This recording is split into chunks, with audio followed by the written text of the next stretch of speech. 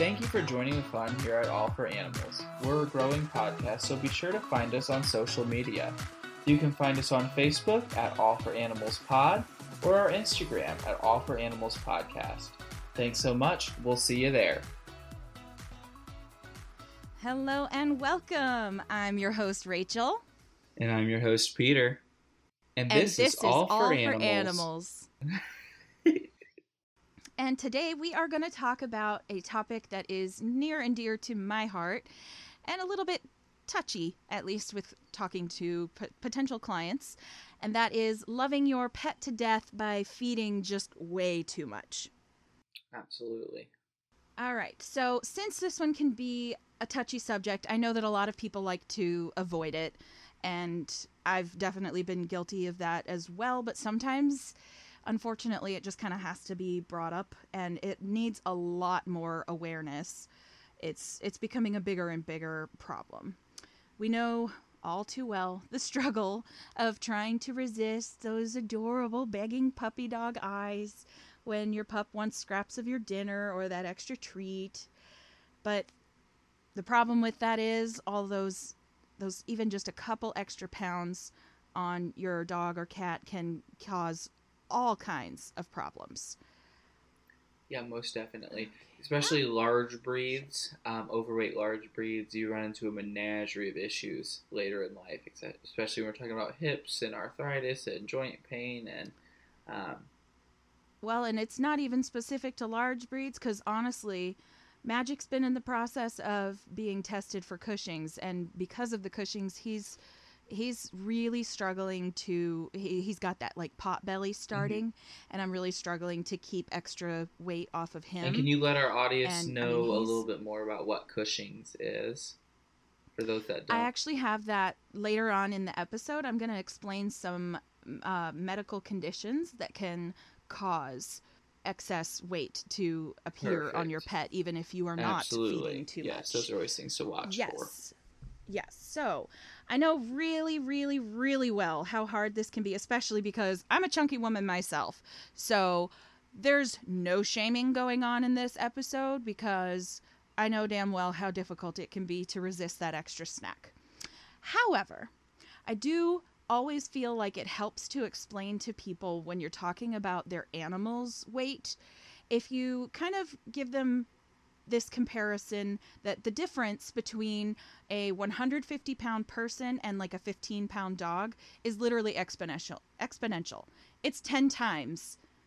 A human being at 150 pounds is 10 times heavier than a little like 15-pound Shih Tzu. So if I'm all stuttery now. So if a 150-pound person gains 2 pounds, not really a big deal. You may not even notice it. If a little 15-pound dog gains 2 pounds, it's essentially as though that 150-pound person actually gained 20. That's something you're going to notice. Yeah, so I think they say, especially for, small breeds, 25 and under, for every 1 pound they gain, it's like 10 pounds on us. Just as a visual reference for you guys.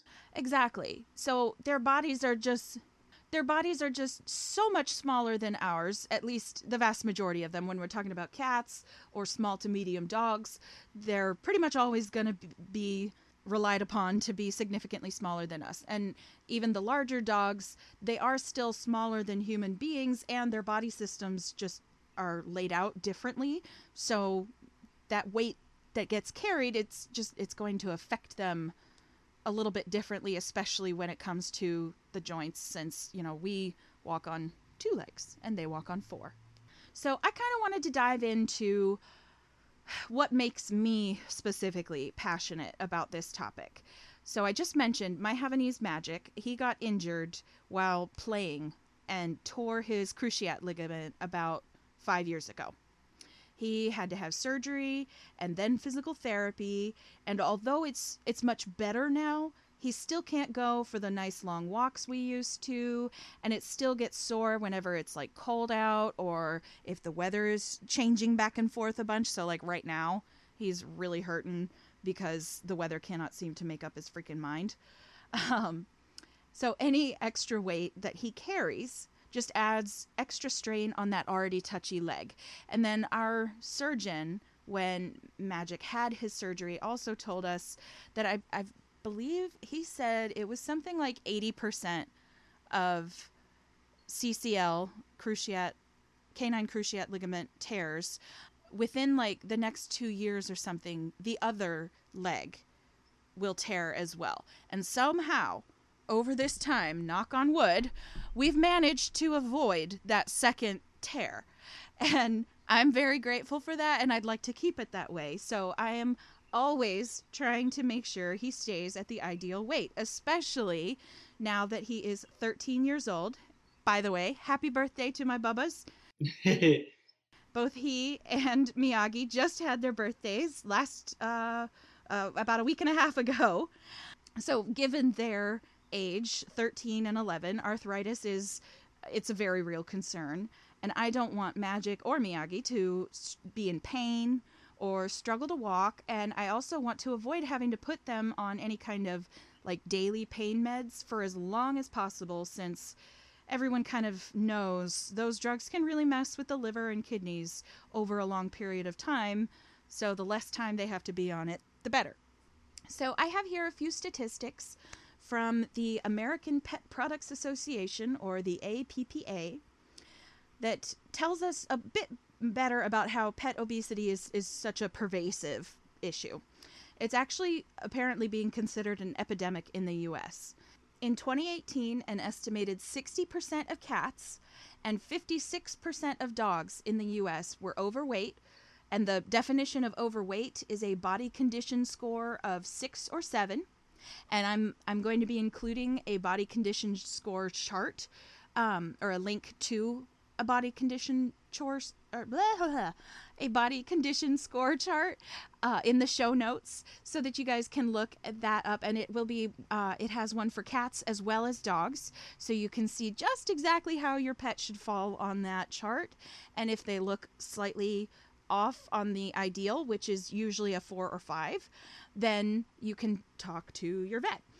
So anyway, an estimated, 60% of cats and 56% of dogs in the U.S. were overweight with a BCS of 6 or 7, or obese, which is a BCS of 8 to 9. So that is a huge statistic, and I did not realize it was that big of a problem. Did you? Yeah, I had no clue. Well, I didn't know it was that big of a problem in numbers. Being in vet med, I would say I can remember typically about every single day, about half of the animals we'd seen were a 6 or 7 on the weight chart. So Yeah. I could believe it, unfortunately. So I will also say it can be troubling and it can be frustrating watching your pet's weight. I'm having an issue with one of my cats right now. She just went to the vet for her annuals, and she had gained a pound in a year, which obviously in cats she's gained about 10 pounds. I do not free feed. I feed a lower calorie diet, and I portion appropriately every 12 hours. So we're just trying to figure out like how and why and where this extra weight is coming from. So, it can be frustrating, but the biggest thing is, you want to listen to your vet when we're talking about weight issues, because much like humans, once that extra weight's on there, it's really, really hard to get off. So we kind of want to stop the weight gain in its tracks before it gets out of control. Absolutely. So, and that's another reason you're kind of touching on something that is about the other reason that I'm passionate about this issue. And that's that your animals are 1000% dependent upon you to make the best choices for them. So things like free feeding and not paying attention to like the exact amount of food that your pets are eating, not having them go in for their annual checkups and be weighed so that you have some kind of idea if their weight is fluctuating and why. Those kinds of things, those are the things that you have control over, but your pet doesn't. They can't walk themselves to the vet, and they can't decide for themselves to make healthy choices like you or I. If I notice I'm starting to put on some more weight and want to change that, I always have the option to make some kind of change and work on that. Your pet can't decide to go to the gym or eat better food or reduce snacks on their own. So it's our jobs as they're humans to make those choices for them. Right. And animals, they have that innate evolutionary instinct to seek out food whenever they can find it. They're always going to want more food. It serves wild animals well since they don't always know when or where their next meal is going to be coming from. And they also burn a lot more calories working on their food. Yeah. Yes, far more active. But your average house pet, they're being fed on a very regular basis. They're laying around on the couch. They're being pampered.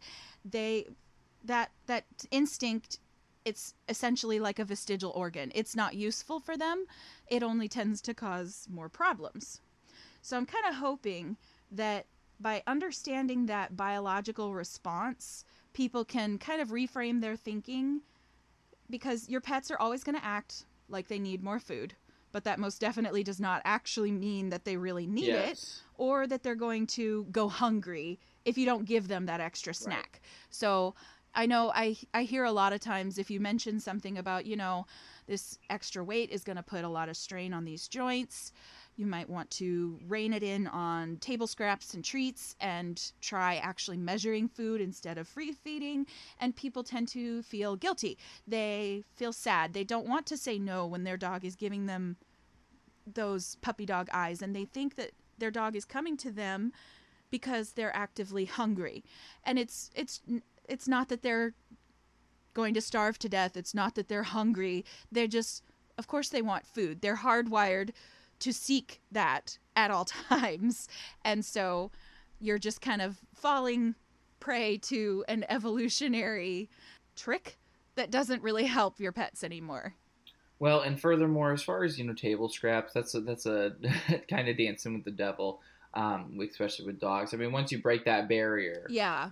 For so many other reasons than the weight. Well, it's annoying, you get house guests. Yeah. I mean, we always had dogs, of course. We were dumb, and we did table scraps left and right. Our dogs, growing up, they got to lick the plates clean before they went in the dishwasher, which is, once you break that barrier, you really just can't go back. Animals aren't stupid, and they know what's on your plate.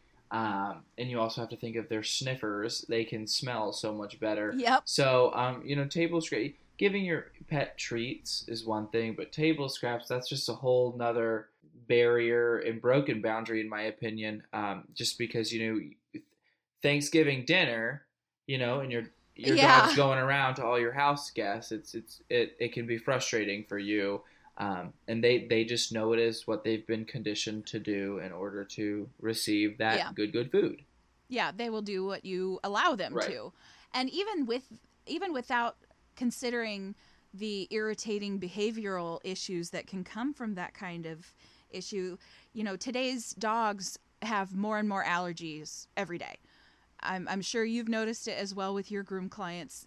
So these dogs they're dealing with such bad allergies that even we can't even get them to eat like regular dog food without having allergic reactions over and over and over again. So by adding in the table scraps that you don't necessarily know exactly what your dog could be potentially reacting to, that just kind of makes you flying blind when you're trying to figure out why your dog is itching so bad that they're losing clumps of hair.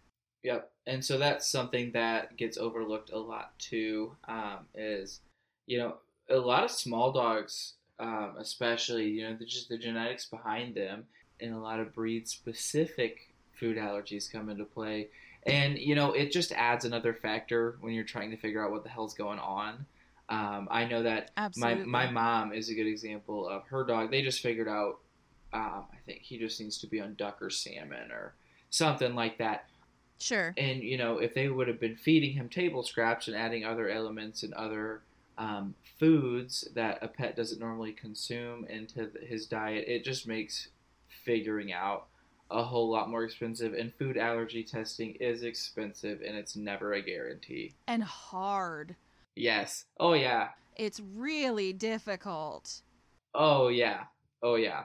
So it's just best, human foods for humans and dog foods for dogs, and of course Yep. they have other options on the market that are like, when we want to consume a brownie or a cookie, they get something similar for dogs and Yeah. cats that of course, is given very, very conservatively. And this way we're watching calorie intake to ensure we're not getting any big itchy pets. Absolutely. So then that also kind of helps me shoehorn into the next topic or part of our topic, I guess, which is what exactly the risks are for pets carrying extra weight. So, according to the American Veterinary Medicine Association, or AVMA, quote, keeping your pet at a healthy weight lowers his or her risk of diabetes, high blood pressure, respiratory disease, kidney disease, and even some forms of cancer. It can also reduce the risks of injury to bones, joints, and muscles that are associated with extra weight. Being overweight has even, oh, I'm sorry, unquote. Being overweight has even been shown to reduce your pet's life. Specifically, this one goes for dogs, up to 2.5 years. And that, when I read that, I was like, oh, damn, I didn't realize that they had pinpointed it that well. So, obviously, the next issue to address is going to be how you actually identify whether or not your pet is overweight. And the very best advice that I can ever give here is obviously going to be to talk to your vet. They'll absolutely be able to tell you if your pet has a few pounds to lose and even be able to give you some tips on how to accomplish that. But I also have a favorite tip of my own that I like to share with my grooming clients, so that they can kind of evaluate on their own at home and see if they need to make that vet appointment sooner rather than later. So I tell my clients, take the tips of your fingers and just lightly run them along your dog's ribs. You should be able to just feel the ribs underneath the skin, but not prominently see them. And that's the best way I've ever been able to explain what your dog's body composition should look like, barring other factors. And that's where your vet will have to give you more tailored advice, specifically geared towards your pet if there's other considerations. But I'm also going to include that link to the body condition score chart so that everybody can see a visual representation of how to look at your dog from the side as well as from above. And this is also for cats too. I keep saying dog. I don't know why. The chart will show the dogs and cats from the side as well as up above, so you can get a better idea if your pet is on that more troubling end of the spectrum with those higher numbers that might need to be seen by the vet to evaluate maybe a new food choice, some different habits, Right. and what have you. So, if you cannot feel those ribs at all, your pet may have a weight problem. But again, certain breeds, certain body compositions, certain mixes and whatnot, it might be a little bit different for each individual dog, so your vet will be able to give you a better idea. But if your pet has gained weight recently, especially if it was a sudden gain, your vet will also want to test probably for some medical conditions that can contribute to or cause any number of issues that will lead to either the appearance of weight gain by like fluid retention or actual weight gain with, the extra fat collection. So health conditions that tend to cause weight troubles in pets are hypothyroid, which is where the thyroid gland, which is essentially responsible for telling literally your entire body how to work, is not active enough. There's excess fluid retention, usually due to kidney or liver issues. And then there's Cushing's disease, which is essentially an overproduction of cortisol over a long period of time caused by either pituitary or adrenal gland issues or tumors. And this one is quite frequently seen in older pets. And like I said, Magic is currently in the process of being diagnosed with Cushing's. It's not always an easy one to diagnose, but his vet and we've been kind of going back and forth on this for a few months now, and we're pretty sure that's what's causing him some troubles in his old age. And all of these conditions, including Cushing's, are manageable. And your vet will be able to help you develop a plan for whatever it might be that is contributing to your pet's weight gain. But if you've had that visit to your vet and they've ruled out any kind of health concern, then the next step is to evaluate your pet's food intake and make sure that there's not extra treats being snuck to the pet or table scraps being fed underneath the table or, your toddler throwing food to your dog under the high chair or something like that.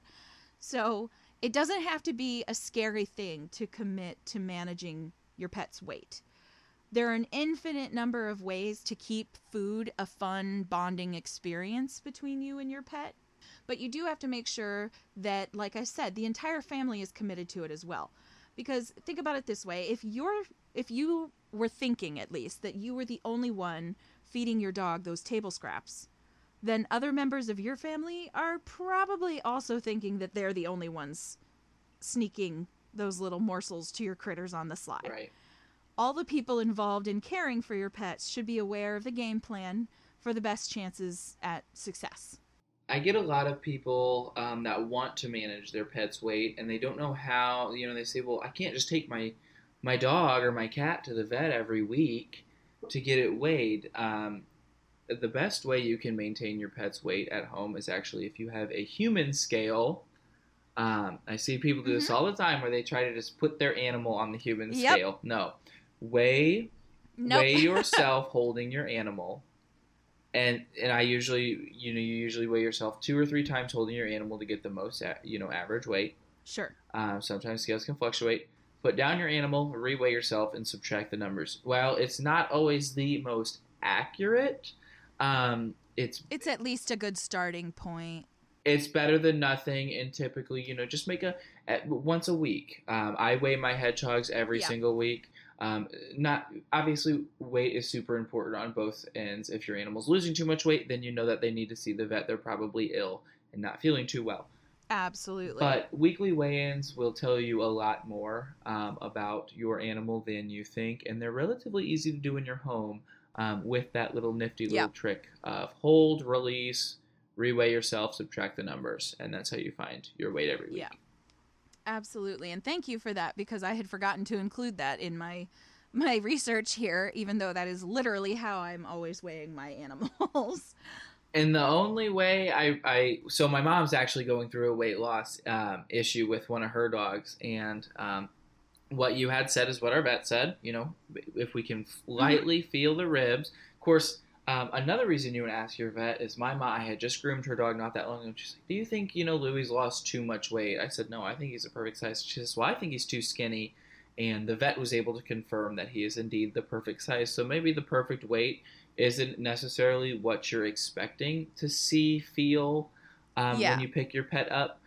And of course, I watched my mother try to weigh her 1-year-old puppy on the human scale by himself. I says, Mom, pick up the damn dog, weigh him and weigh you. Yep. And, a lot of people just don't think about it that way, but it's a great, great source. So yes, I hope that someone can apply that to their weekly pet routine.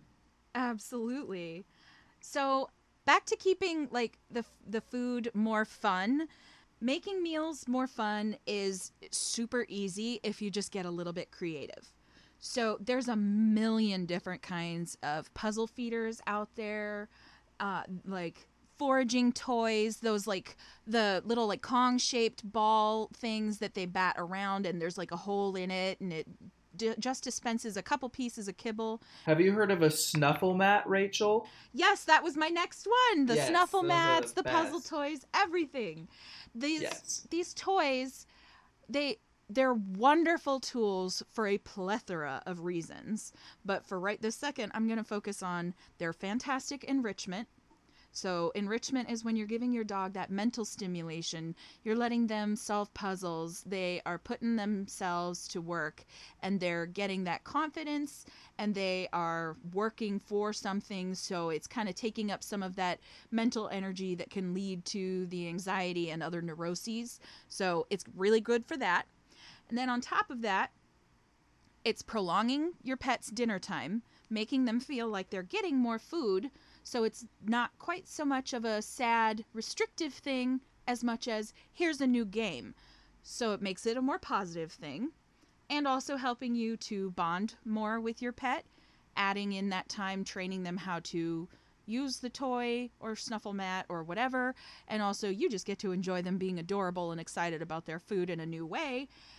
And increasing their activity level, which anytime you are trying to lose some weight, increasing activity is also helpful. So have you ever used any kind of like foraging toys or puzzle toys or anything for your kitty cats? I have. So cat activity, I believe I'm saying that, Cativity or something like that. Yes. I have a few of those toys. They actually range in difficulty. My exotic Persians are not the smartest, so I give them the lesser toys, and then Cisco does a really good job. There's one really difficult toy that only Cisco's figured out, and he has to take this rope and pull it, and it'll expose a few pieces of kibble for him, and he's the only, even Esmeralda hasn't figured that one out yet. And I don't use actual treats. For me, treats seem more like a dog thing. Cat treats don't make sense to me. They're food motivated enough by their kibble. I'll just kind of put a few bits of kibble in there and then make their breakfast just slightly lighter to even out. Sure. And then, when we had dogs growing up, all of our dogs were very food motivated. Some of them were probably pica dogs. So we had snuffle mats galore, and they were just wonderful. And it's almost like the amount of calories they burn trying to get the treat really, really does even out when they're playing. So yeah, a lot of those. And I will say, especially cat people wanting the stimulation toys for your cats, be patient with your cat because it takes a while for them to figure it out. Oh, sure. Typically, you want to start with the easier toys, and then as you can watch them and see how they interact and assess their interest and skill level, but you don't want to go buying 50, 60 of these, crazy cat teaser toys, and they maybe share interest. Overwhelming them. Yeah, overwhelming them, and they maybe show interest in about 4 or 5. So yeah. So one of my favorite tips, besides like the snuffle mats and foraging type toys, is a lot of my grooming clients they tell me they're just not willing to give up feeding their dog some kind of table scraps during dinner. Mm-hmm. So I tell them, okay, we can still work around that. My favorite tip is get some of the little like baby carrots, slice them in half and put some on a plate while you're eating. That dish of carrots, or you could also use like green beans, chopped hard-boiled eggs, or other pet-safe food that your critter likes, like some plain boiled chicken, some plain oatmeal, something like that, whatever. That will be their table food for the evening. They still get a treat, and you're ensuring that that is a lower treat in calories and fat. So it's not as much of a heavy, rich treat as whatever it is that you'd be eating. And I have a couple of clients that they've seen some really good results doing that, where I have one especially, she's a dachshund and her name is Teeny and she's the most loving and sweet little girl. And I say she's little now, but she was not when I first met her. Her belly dragged to the ground and she was having really bad back spasms. And so she was like in and out of the vet all the time. And her parents started getting real serious about lowering her weight. And they would just keep those baby carrots and sliced green beans. Those were Teeny's favorites. Just sitting on a little plate at the table anytime they were eating. And just feed her those and not whatever it is that they were eating. And she's lost at least 5+ pounds. Oh, wow.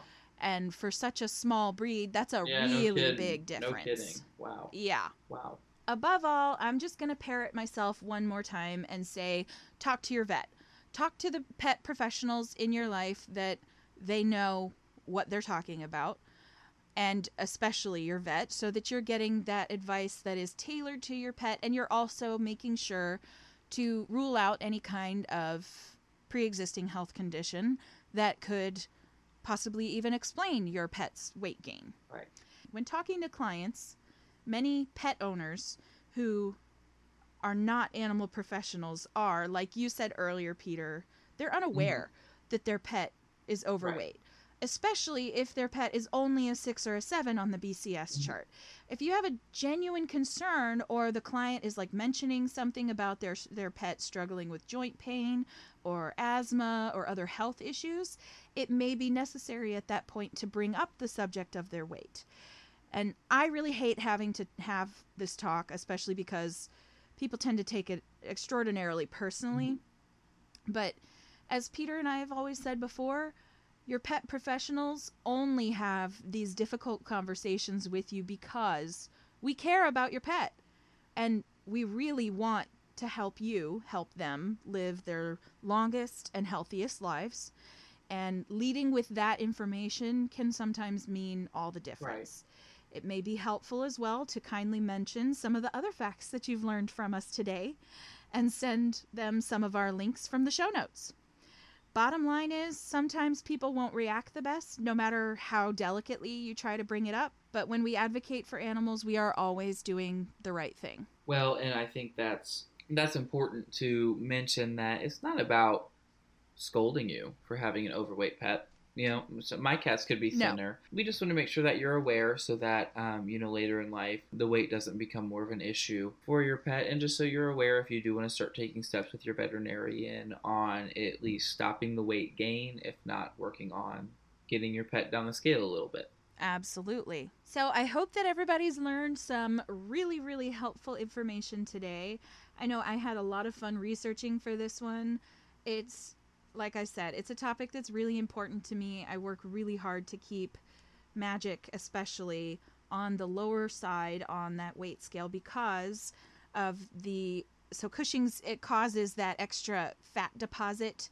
It replaces muscle with fat over time. And so he's lost some of the beautiful definition in his hind legs, the muscles and everything. And instead he's got that, I always call it a shelf butt, where his butt kind of continues past where his tail starts. And it didn't used to do that when he was a little one. It only really started in the last maybe 2 years or so.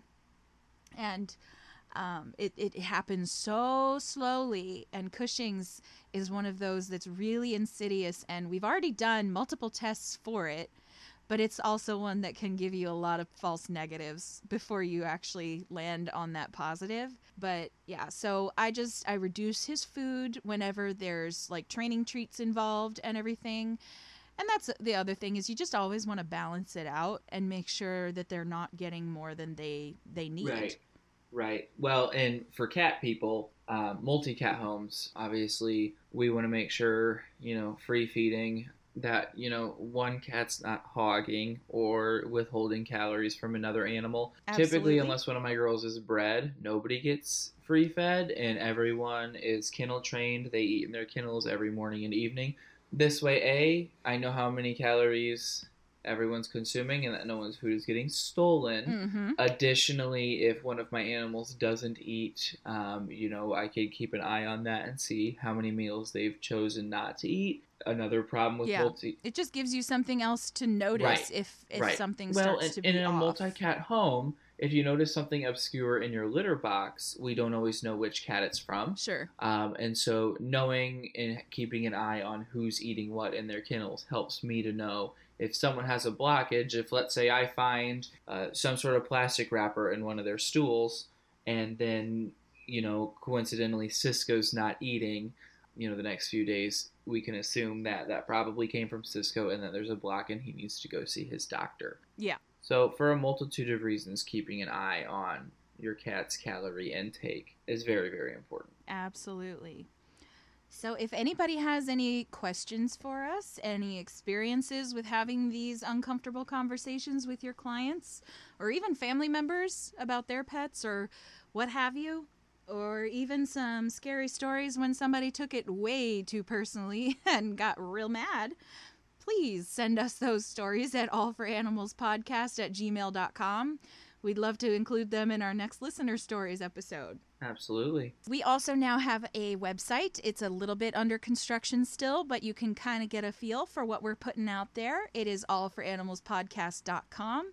So go check it out. We would love to get your feedback on that as well. And nevertheless, thank you so much, everyone, for tuning in.